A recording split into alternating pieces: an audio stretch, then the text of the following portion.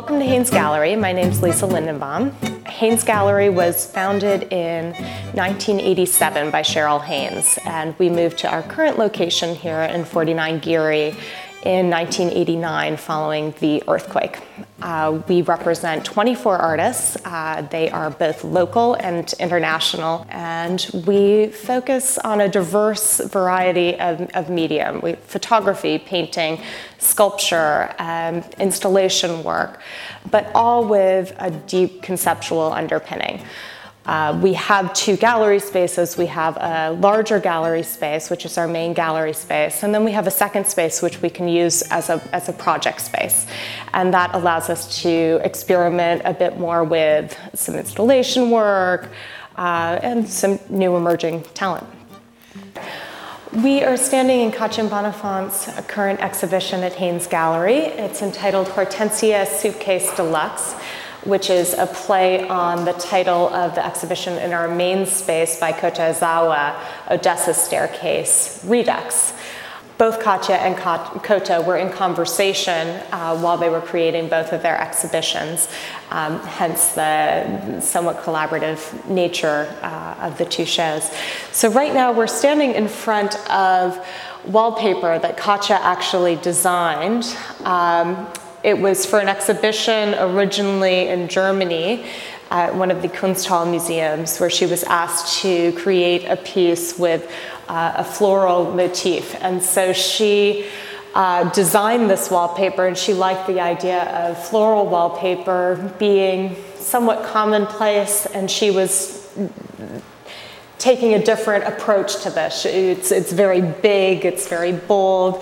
It also has these wonderful little creatures worked in. There's a watercolor component to it. So it really takes on a very different quality and meaning. When she talks about this work, it's really about desire.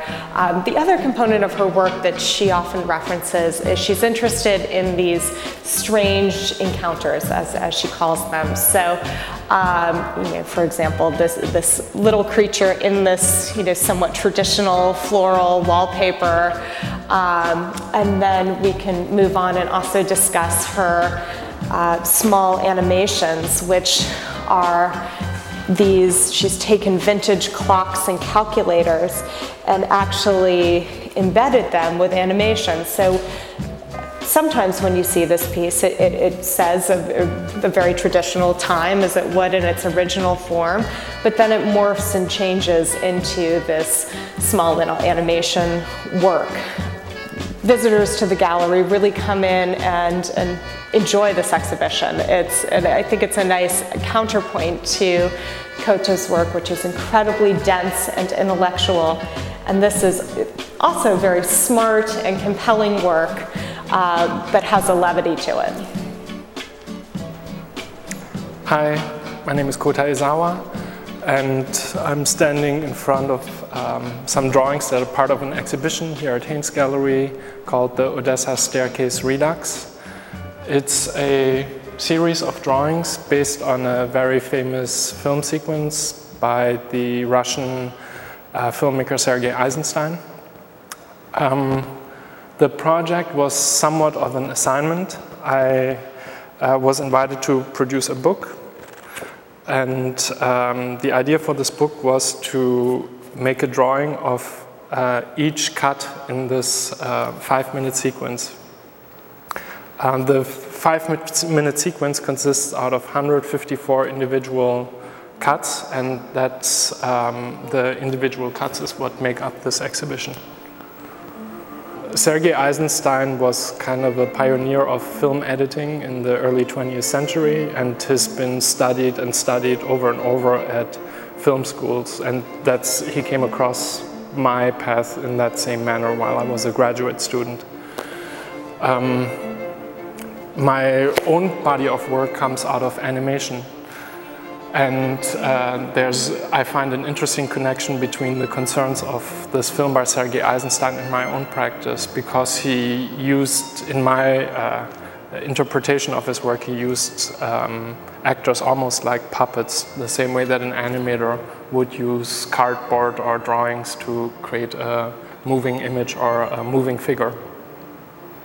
Eisenstein's work came about at the same time as the very well-known work by Russian constructivist painters like Malevich and Elizitsky, who produced paintings pretty much out of abstract shapes, circles and triangles. And even though he used live actors for his films, they're very much geometrical constructions.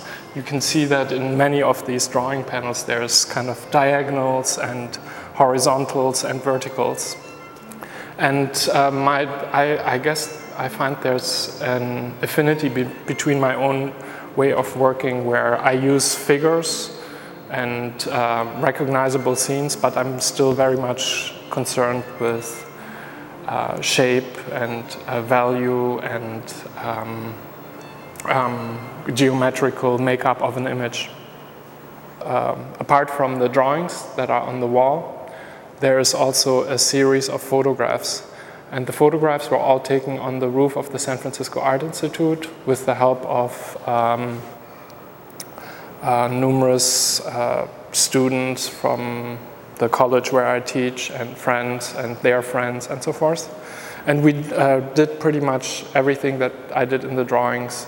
So there's a photograph for each of the cuts in the Odessa staircase sequence.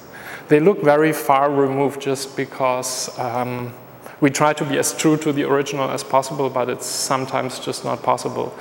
Sergei Eisenstein had the entire Soviet army at his disposal and all the citizens of the city of Odessa, and I just had 50 friends and still camera. There are 2 videos in this show. One of the monitors is a sequence of digital drawings. The digital drawings are kind of what's underneath each one of these ink drawings. They're digital tracings of the original film frames. And these digital drawings are then transferred with graphite paper onto the watercolor paper and then inked in. This is the process how these drawings come about. The video on the right monitor is a very late addition to this show.